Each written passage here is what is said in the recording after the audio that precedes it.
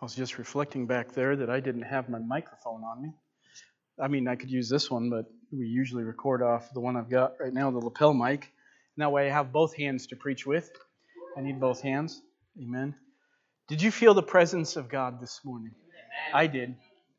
I felt it. You know, the Lord ministers to hungry hearts, doesn't He? This has been a powerful service already. I've been so blessed. You know, there's something we catch in the presence of God. The Spirit of God reveals things to us through His power.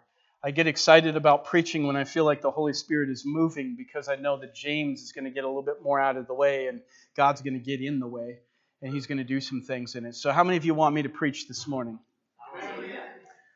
How many of you want me to preach this morning? I just want to make sure. You know, we're going to make you a shouting church yet. We're going to make it happen.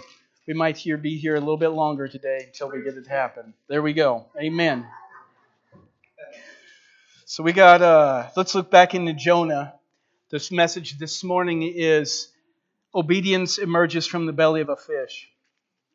I could have said a whale, but I'm just going to go with what it says right here in the Bible. So go ahead and turn in Jonah chapter 1, and we're going to look at the last few verses of chapter 1, and then we're going to go on to chapter 2. Praise you, Jesus. Man, I'm excited. Therefore they cried out to the Lord and said, "We pray, O Lord." These are the men that were on the ship. "Please do not let us perish for this man's life, and do not charge us with innocent blood. For you, O Lord, have done as it pleased you." So they picked up Jonah and threw him into the sea, and the sea ceased from its raging. Then the men feared the Lord exceedingly, and offered a sacrifice to the Lord and took vows. Father, thank you for the privilege, Lord, the awesome privilege it is to be a mouthpiece. Lord, all I really want this morning is your heart to be conveyed. All I want is for the Holy Spirit to speak the things that He wants to say. And I do not know how you can take a human vessel, a finite man, Lord, a human being, and do this work in us. But God, would you just elevate through me and give me the anointing and the anointing upon this congregation to receive what the Holy Spirit is saying to us today. God, I praise you for the inspiration in the moment. Things that are not on this page or written in my notes, but Lord, are going to be the inspiration of the sermon. And today, God, I believe. Today, I believe you want to reach into our hearts. Lord, we're not just to be hearers of the word only, but we're to hear it and we're to do it. And so, God, put this in an active sense into our life. Lord, where it needs to breed repentance, Lord, and conviction. I pray for conviction and repentance. Lord, for that confirmation that some need. And Lord, that step of encouragement to obedience and hope. In the name of Jesus, I pray for it.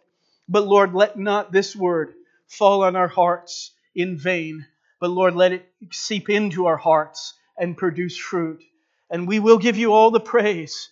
Lord, what an awesome time to be together, Lord. What a blessing it is. In Jesus' name, amen. Amen, amen. Something that I caught in this verse, these first few verses is this. The first thing they did was they cried out to the Lord. They cried out to the Lord. You know, I feel like sometimes God is just ushering us in to not, it's not that He's just needing a cry. There's something inside of us that until we get to the place where we're longing and hungering for something from God, we miss what God has for us. And so God just wants to get His people a little bit more to where they're urgent on seeing it. And I feel like there's a time in our lives where there's an old song that says, "I would not be denied. I would not be denied." And I think that that's the kind of song, the attitude we need is, Lord, you said in your word, and I'm not living on my word, and I'm not basing it on my authority, and I'm not saying it based, but I'm crying this out because this is your word, and I believe it, and I stand on it, and I'm not going to go any other way. You know, today while we were praying, I just felt like the Holy Spirit ministered to my heart that why are you tolerating something that doesn't have its right based on the resurrection? The resurrection of Jesus Christ gave us liberty to believe things that were impossible for man and believe that they were possible for God. All of us are called upon to believe God as He reveals Himself and wants us to believe. But these men begin to cry out to the Lord. And you know what you'll find interesting is when you first started reading in the first chapter of Jonah, they were crying out to their own gods. And sometimes I think crying out to our own God is we still use the name of Jesus, but we don't look at Jesus the way Jesus is. We don't view God's character as God's character. We've got an unbiblical bias in the way we pray to Jesus. And sometimes that can be the way we cry out to our own gods. But now they're praying out to the Lord. You notice how God works the circumstances and situations to awaken people to call out to Him.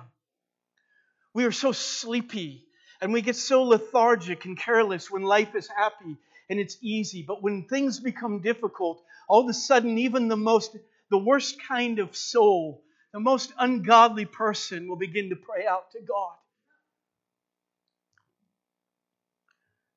They recognize that God does what pleases Him. If you'll notice that here in what verse was that in?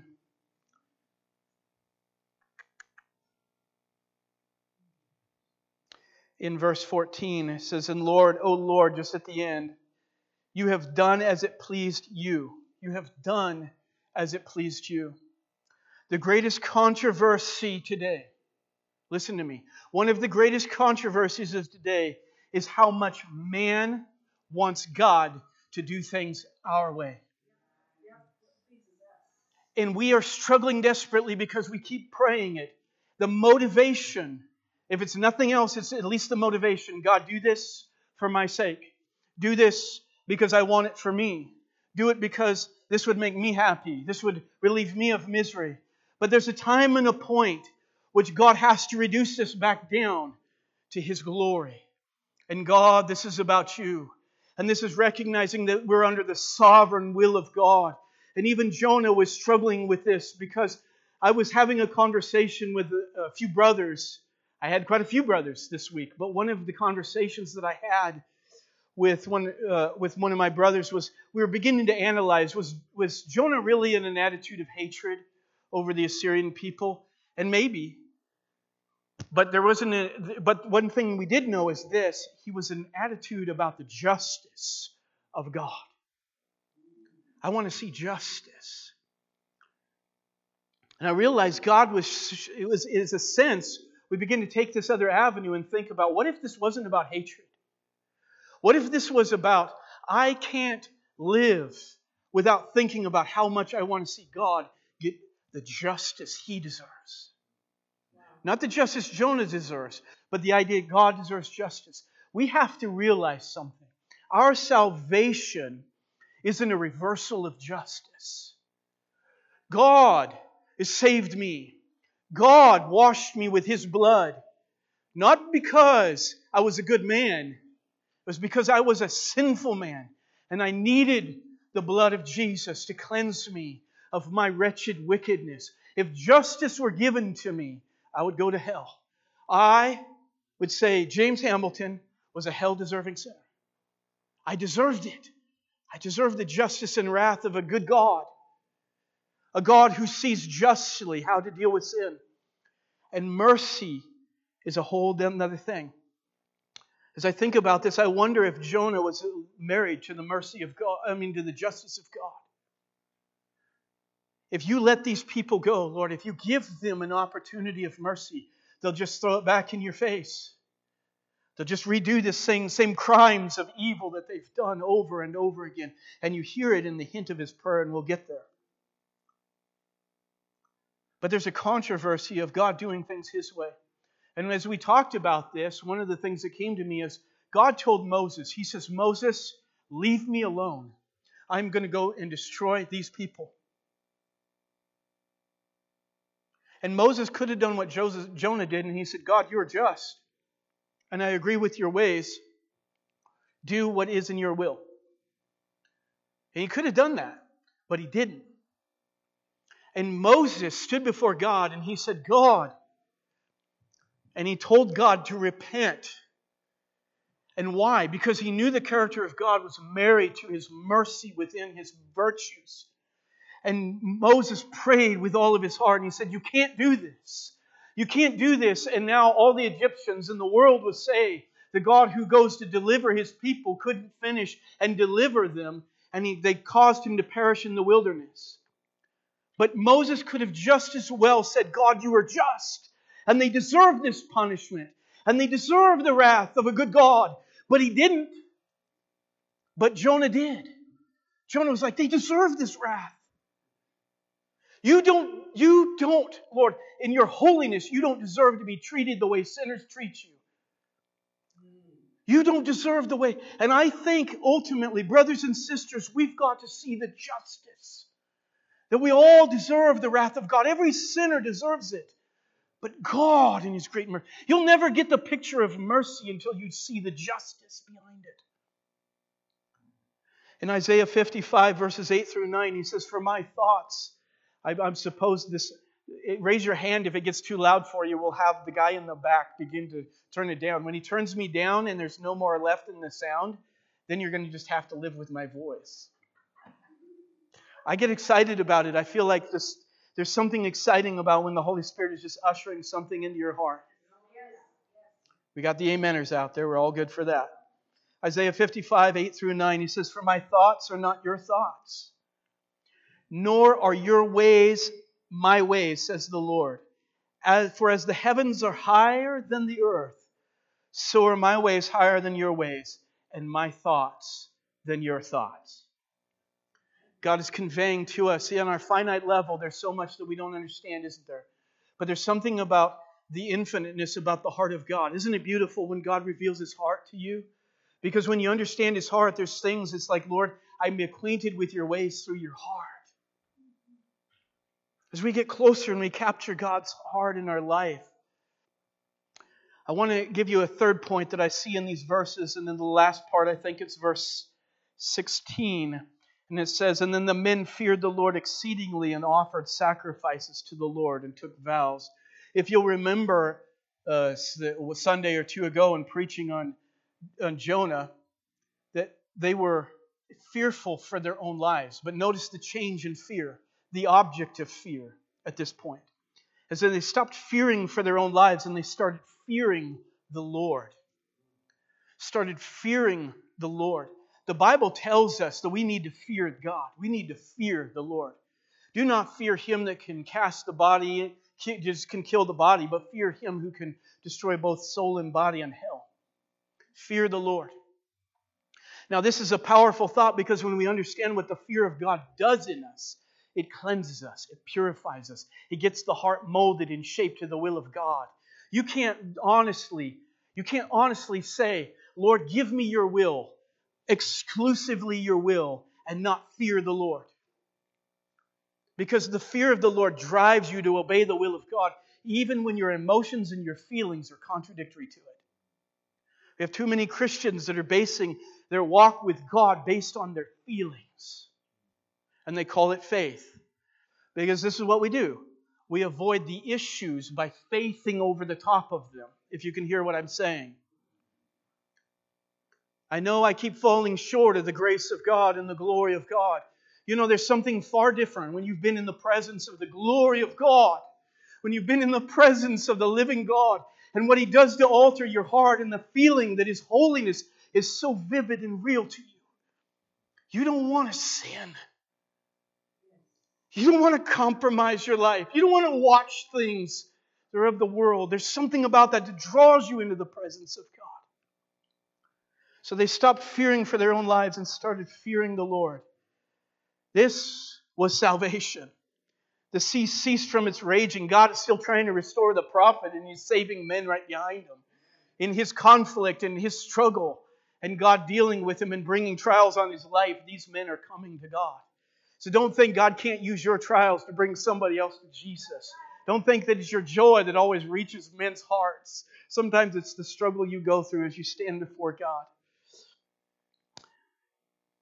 The power of God immediately changed the way they related to God. See, when they threw him in the sea, it stopped.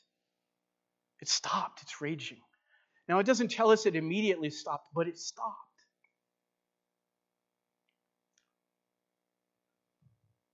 And then the moment it stopped, they began to fear the Lord. And they offered sacrifices and made vows to God. So there's something that changes us when we've been in the raw power of God. You watch somebody get a miracle from heaven and you know it's a miracle when you've had a miracle from God. That changes your perspective. And so I can only imagine as they watch it and they're like, I don't know if this, they tried to keep from throwing him into the sea because this was endangering their lives while they were on the boat. And while they're on a ship, this is going to kill us. How much more is it going to kill him when we throw him in the water? But they throw him in the water, I'm sure struggling and doubting whether this was the act of God or not. And then when it ceased, and they saw the miracle of the water cease its raging, then that changed their perspective of God. And I think it's important that we realize in the development of circumstances and situations around our life, it's really important for us to realize that God, when He calms the storms in life, He changes. It's not that He changed His identity, He changed the way you view His identity. And it's so important that we don't get to the place where we're like, Lord, I don't want storms. I don't want struggles. I don't want to deal with hardships. I don't want to have anything in my life. I don't want any issues. One, you're not going to get it. It's not going to work that way. It just doesn't. But the other one is because God feeds Himself into those situations. And He redeems you out of them over and over again. The Psalms are so sweet because it looks like a man who's constantly under the pressure and threat of his life, ready to lose his life in danger, danger, danger.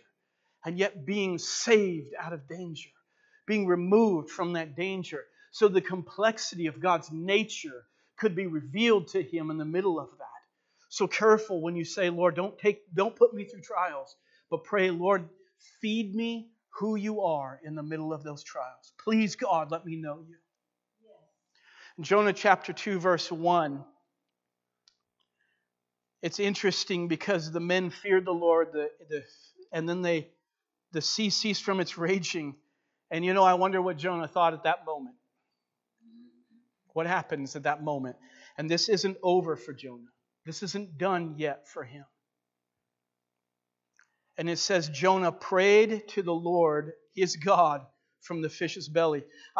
Joseph shared something with the men while we were, and he talked about all the different points from Jonah chapter 1 to Jonah chapter 4, where he says the Lord prepared, the Lord prepared, the Lord prepared, the Lord did, and the sovereignty of God over the situation taking place. And see, that's supposed to be our comfort, but it's also supposed to be our conviction at the same time.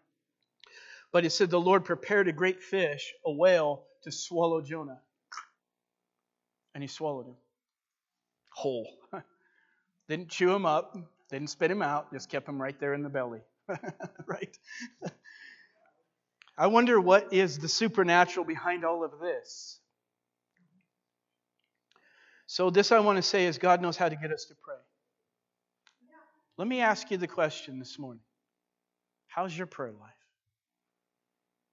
I hear a lot of times people saying, I'm not really praying that much. I don't have much of a devotional life. But sometimes you might look back and maybe you're sitting in the belly of a fish and you're like, maybe I'm having hard circumstances. Maybe the difficulty of which the circumstances of my life are based on the fact that I am not giving God my life and I'm not surrendering it to Him. God knows how to get us to pray. Jonah was prayerless up to this point. They were trying to get him to pray, but now he's praying. Now he's finally got to that place. And I want to say this. I wonder, this question is in my mind. I wonder, had Jonah been willing to pray sooner, had he been able to defeat or get away from some of the struggles of his life? Maybe he wouldn't have had to go through this situation had he learned to yield to God sooner. There's a song, I love the song. It's an old hymn, but it says, "Oh, what peace we often forfeit, and what needless pains we bear, because we do not carry everything to God in prayer." Isn't that a wonderful? What needless pains I bear, what struggles I deal with in life, because I didn't surrender it to God, that I didn't even take it to the Lord in prayer. Your fish's belly is a place where you sort things out with God. You don't play mind games with yourself here. You don't flounder in emotional manipulation over your own heart issues. See, God has a way of hemming us in to where we don't have any more of using our emotions to tell us, oh, I'm going to fail, or emotional call us back into depression rather than into the presence of God. I keep failing, Lord. I guess I'm going to always be a failure. You're going to get a place where you have to get into the presence of God, where you're going to be standing before the Lord, where the trials of your life and where God is in the midst of that moment with you, where you quit doing that.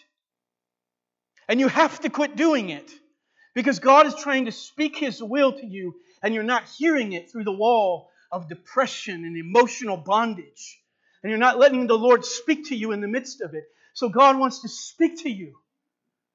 But you got to give up the idolatry of selfish emotion and listen to the Lord in the middle of it. Oh, you hear it in Elijah's prayers. He's praying and he's angry and he's frustrated. Because after he saw the 450 prophets of Baal destroyed and God come down like fire, he came into a place of depression in his life. And he said, oh, that my life, I just must die now. And he was praying for death. And God didn't give him death. And I think it's really important for us to recognize that God spoke His word. And there's something, you want to break through the power of depression, just get a word from the Lord. A word from the Lord. And it changes things. It may be a convicting word of the Lord. It may be a self-revelation word of the Lord, but it convicts you and gets you. I want to share with you just one of my stories I remember. No, I'm going to skip over that. I already passed it, so I'm going to keep on going. God uses the fish to get you out of your funk. God uses the fish to get you out of your funk. How many of us get there? We've been there, right? We get in our funk, but how many of you stay there? Come on. How many of us stay in that funk? Man, and we can call it whatever we want, but I think that's a good way to say it. That word was introduced to me, and I deserve that word. I deserve to have the word over my life. There's times I have, and I remember my wife saying, it just looks like you're just going to stay here at times. And she was right. It was like I was going to camp right in my own funk. Not really. Not really. But how is it that our emotions deceive us to stay in the thing that's destroying us? And let's look at verses 2 through 9. I want to capture some of these thoughts in his prayer. It says, then Jonah prayed to the Lord his God from the fish's belly, and he said, verse 2, and he said, I cried out to the Lord because of my affliction, and He answered me. Well, I wonder if you put that in perspective. He's in the belly of the whale, and he says the Lord delivered him from his affliction. Doesn't he need deliverance? Isn't that what he's needing right now? But he's not quite getting that deliverance. And what he's going back on, and if you'll notice as we read through this prayer, he's praying about his deliverance from the water or the sea. He's accepting and glorifying God from the deliverance already given. How many of you get in a trial and forget to honor God in the deliverance from the last one He gave you? What about the last one you had? You want God to deliver you from this one, and you didn't even thank Him for the last one. Maybe that's the reason you need to be in this one a little bit longer. The trials of our faith, being much more precious than gold, though they be tried with fire, might be found of the praise and honor and the glory at His appearance. Out of the belly of Sheol I cried, and you heard my voice. This is the only verse at the moment that gives me the feeling that he's talking about the whale or the fish. Now verse 3, for you cast me. Let me look at this real quick. I just don't want to lose my place. So in the belly of the fish, Jonah is not ending his conflict with God. The conflict is still there. If you read through the rest of the chapter, he's still angry at the idea that these people would get mercy, even after they get it. He's not ending his conflict with God about His mercy, even though he recognizes the mercy showed to him. That's the thing that captures my mind in this whole thing. Jonah, throughout this whole story, talks about how God delivered him from affliction. God's mercy was shown to him, and yet he didn't feel like he could have it exercised to them. And I think there's reason for it, but anyway, it's something to notice there. It's sometimes that what we don't do is pay attention to, man, I'm yet to find somebody who tells me, you know what, it wasn't God that took me out of my struggle of life, it was me. I was the one that did it. I think what people, and if they ever get that proud, they're just missing the fact that God was in it. But here's something. When God has been merciful to you, shouldn't you offer the same kind of attitude toward others? But so-and-so sins and cusses. So did I. So-and-so uses God's name in vain. So did I. So-and-so had issues with sexual perversion in their life. So did I, right? So we all had some of those same things. But we bestow mercy not just because we need it, but because we've received it. He said, I cried unto the Lord because of my affliction, and He answered me out of the belly of Sheol, and you heard my voice. Jonah 2:2.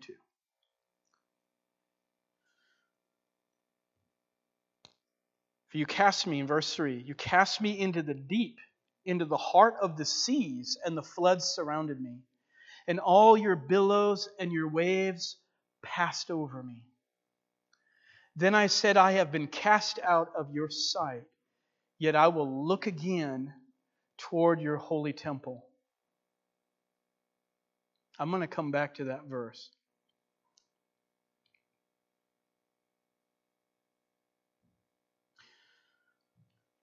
Yet again I will look again to your temple. The waters surrounded me even to my soul, and the deep closed around me, and weeds were wrapped around my head. I went down to the moorings of the mountains, and the earth and its bars closed behind me forever. Yet you have brought me up and my life from the pit, O Lord my God. When my soul fainted within me, I remembered the Lord, and my prayer went up to you into your holy temple. Hear what he's saying. When I was in struggle, when my soul fainted, I remembered the Lord. Those who regard worthless idols forsake their own mercy. It's the one piece of this. It's like, why did you just plant that right in the middle? And then he goes back to where he started. He says, but I will sacrifice to you with the voice of thanksgiving. I will pray what I have vowed. I will pay what I have vowed. Salvation is of the Lord. Salvation is of the Lord. I want you to go back to that verse, and I think it's verse 4. He says, and then I said, I have been cast out of your sight, yet I will look again toward your holy temple. I will look again to your holy temple. I want you to think about looking again this morning. I want you to think about in your life, whatever it is in your life, look one more time. Take a second look. Repentance in the original means taking a second look, another glance at things, getting another view of what's going on. And it's so important that we get another look at things, because I can't tell you how many times something in my life had gripped me and it set me emotionally. It was tying and tugging at my heart, and I struggled desperately with it. Struggled desperately to be able to get over the emotion that I was feeling and the mind struggle that I had going on in my mind. And I had to have a second look. I had to have a new look at the cross of Jesus. Like every morning we get to pray, I feel like I get a second look. When I get to pray with this feeling of the resurrection is in my life, when I get somebody else that says, hey, James, can you pray for me? It's like, I don't know what your struggle is, but I do know what God can do. And I love it when I get to pray for somebody else, because essentially I get to pray the victory that you may not be seeing in the moment. You may not be feeling that sense of victory, but I get to pray that over your life. I get to pray the Word of God in light of that. I get excited to be able to do that. I get excited to be able to pray in that way.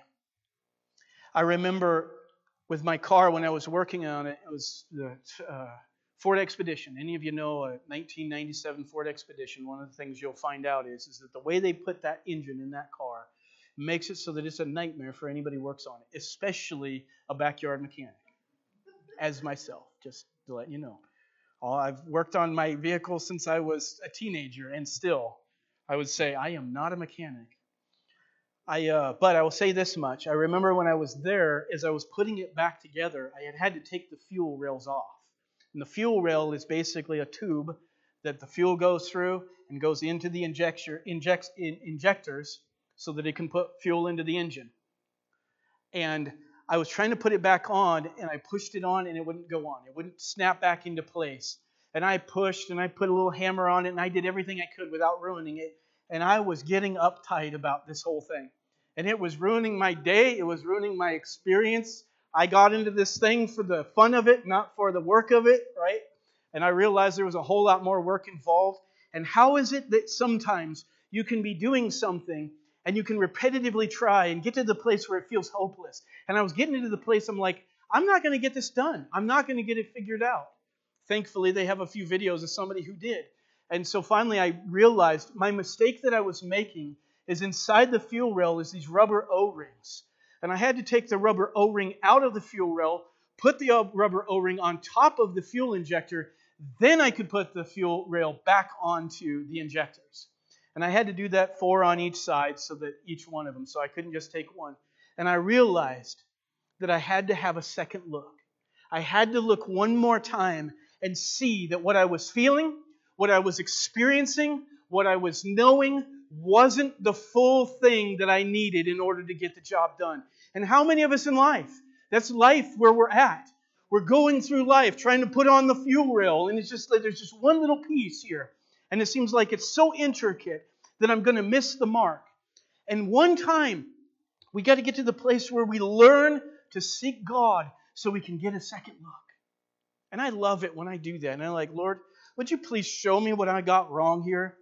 I'm not getting it. I'm not getting it. And within usually a short period of time, there's something that elevates the truth. And now I see. And Jesus made the statement, you shall know the truth, and the truth shall set you free. See, when I was living outside of Jesus, I needed desperately to know something about Jesus. See, I had heard the church Jesus, even though I didn't go to church very many times. I got the church Jesus, and I got to hear pastors say, oh, they listen to the Lord. And I remember telling my youth pastor, I said, how do you know the voice of God? How do you know that? I'm completely blank on that. I had no experience. I knew what it was like to just live in the drudgery of James's life.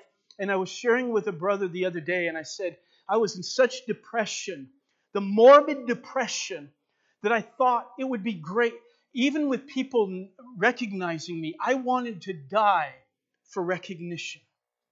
I wanted people to recognize me in their death, and I dreamed about the idea of people crying at my gravesite. If you never cried for me before, I want you to cry when I'm dead. I remember the morbidity of that kind of thinking. And so you got to understand, when I needed Jesus in my life, I needed the real Jesus. The religious Jesus wouldn't do. The church Jesus wouldn't get me through. I needed the Jesus, and I loved it. I finally found somebody who had the real Jesus in their life. And it wasn't just church Jesus, it was real Jesus. And I remember what was the power of it, was the power of His conversion. How He told about what He was and what God had done and how that had changed Him. And I remember looking at Him like, you're like the model of what my dad was and what Jesus could do for my dad. And I remember looking at it, and I was so mesmerized because now the Word of God was becoming alive to me. And I'd had another look, and I'd looked at a man who'd been saved, and a man who'd loved Jesus with his life, and he was truly committed, and he had the fire and the zeal of that in his life. And it was different, and it was so different that it gave me a whole new view.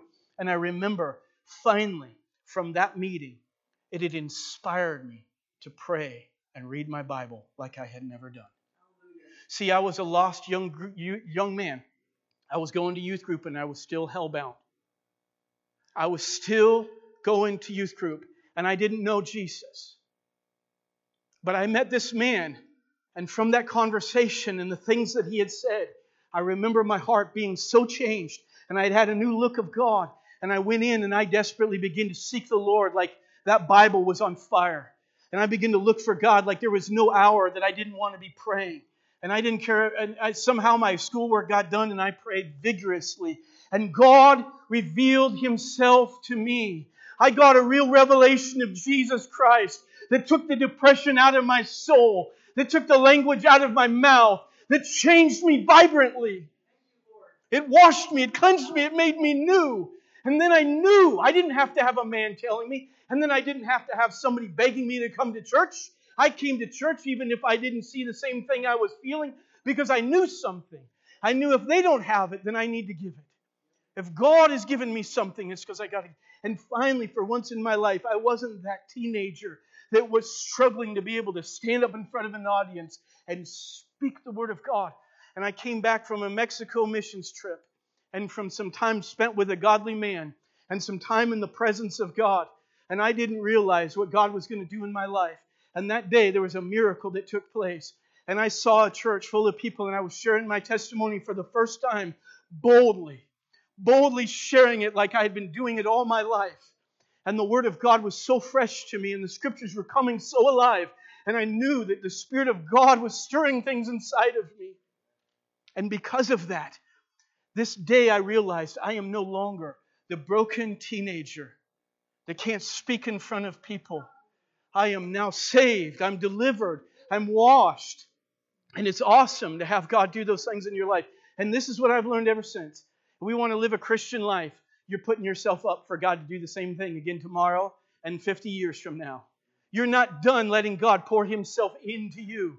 Be an empty vessel every day of your life, looking for God to satisfy you as if you'd never had one experience with Jesus, and you'll live a vibrant Christian life for the rest of your life. You do it any other way, you may be spending your life rolling around in the ways of religion and never finding the full Jesus. And if you found Him at salvation, you better keep on holding on to Him while you're saved. Hold on to Him. Yes. Amen. In verse 2, verse 9, I know you're like, I'm afraid to interrupt him. I like what he's saying. But I will sacrifice. Never get so caught up in looking to God for yourself that you quit looking at other people. See, Jonah's problem.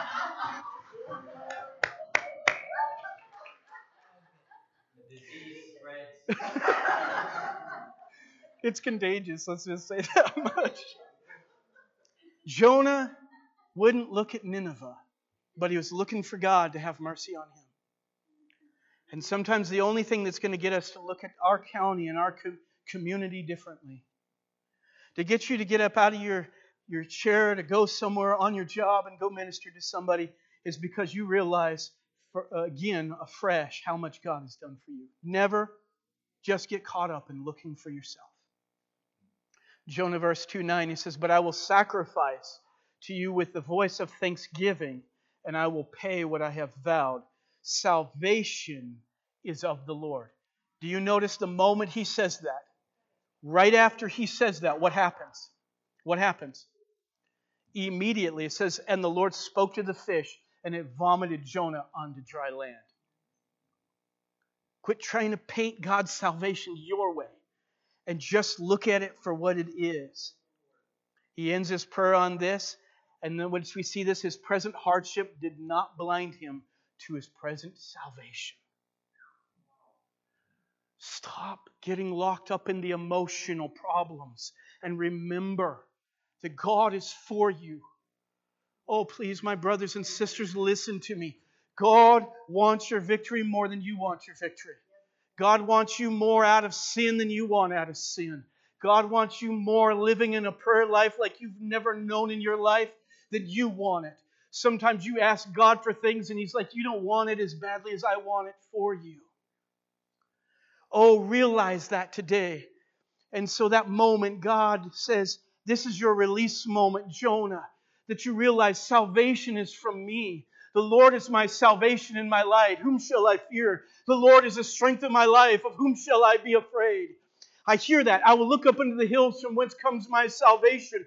My help comes from the Lord, maker of heaven and earth. And you got to live those scriptures. They got to be a part of the fabric of your soul. And when you live that out, you see it.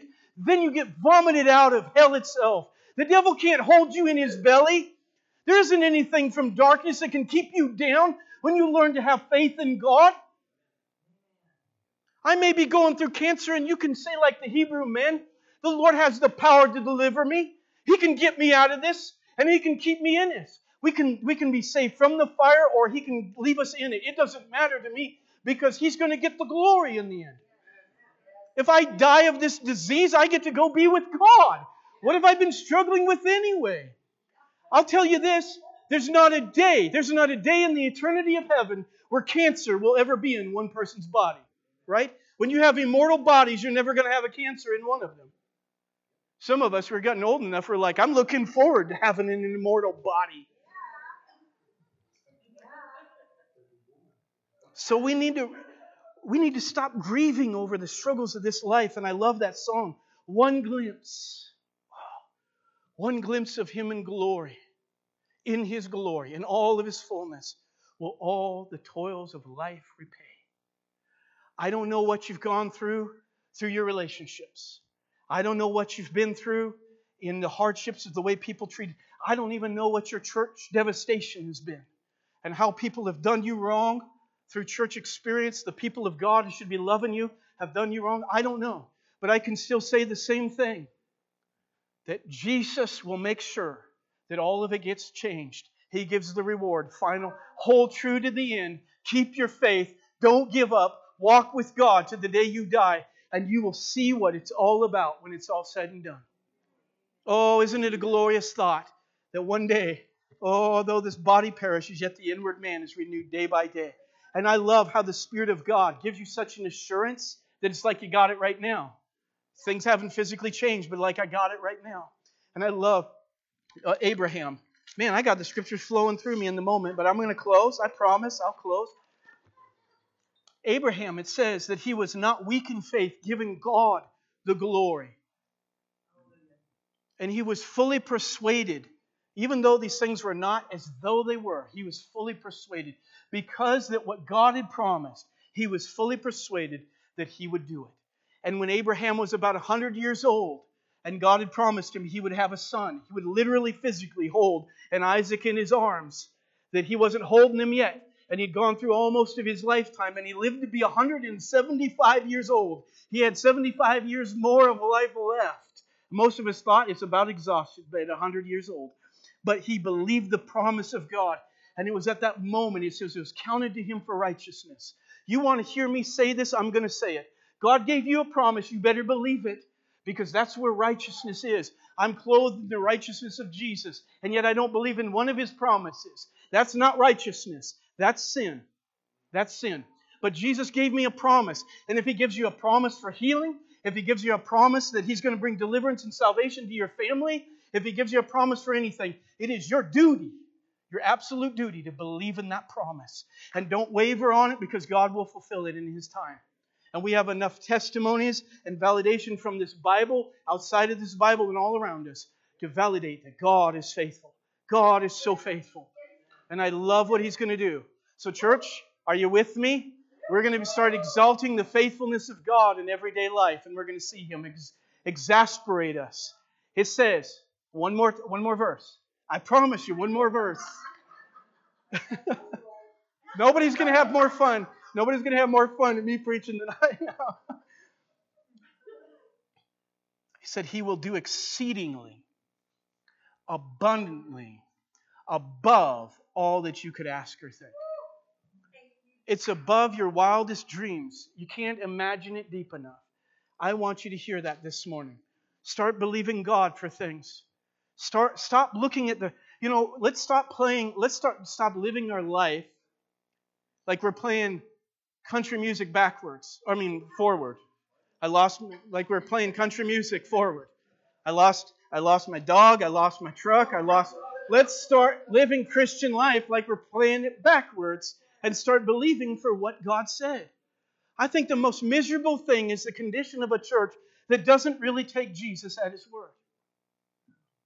And let me say one other thing. It's not about optimism. Optimism is saying, I'm making the best of a bad situation. Oh, man is good at heart, but he does some bad things. No, man is bad at heart. He does some awful things. No, it's not optimism. It goes way beyond optimism because we're looking at a world in its real condition and we're believing God for His omnipotent power to meet a world in an awful condition. And God's going to do it. Amen? Let's pray together. I want to ask you, this moment you may feel in your heart, I feel a tug of the Holy Spirit on my heart to come to that altar. I feel the Holy Spirit anointing me to come pray. I don't know why, but I am. And I'm going to give a call to you to come pray. While I'm praying, you just come. You can come right at this moment. God wants to do something in this place. He's not done with the miracle working. We've been preached to. Now we get to believe God to do some more miracles. We've had some prayers prayed this morning. I want you to start dreaming up and thinking about, imagining God actually giving us the things we prayed for. Expectancy, and we'll see miracles in this place. Hallelujah. Father, thank you that we are not just about hype, but I am going to be hyped about the Word of God because I know that it's real. And Lord, right now, I just pray as people come forward, as they begin to minister to you as you have ministered to them. Oh, Holy Spirit, right now we ask you to validate your word by doing deeper things in our spirit. God, we want to communicate with you this morning.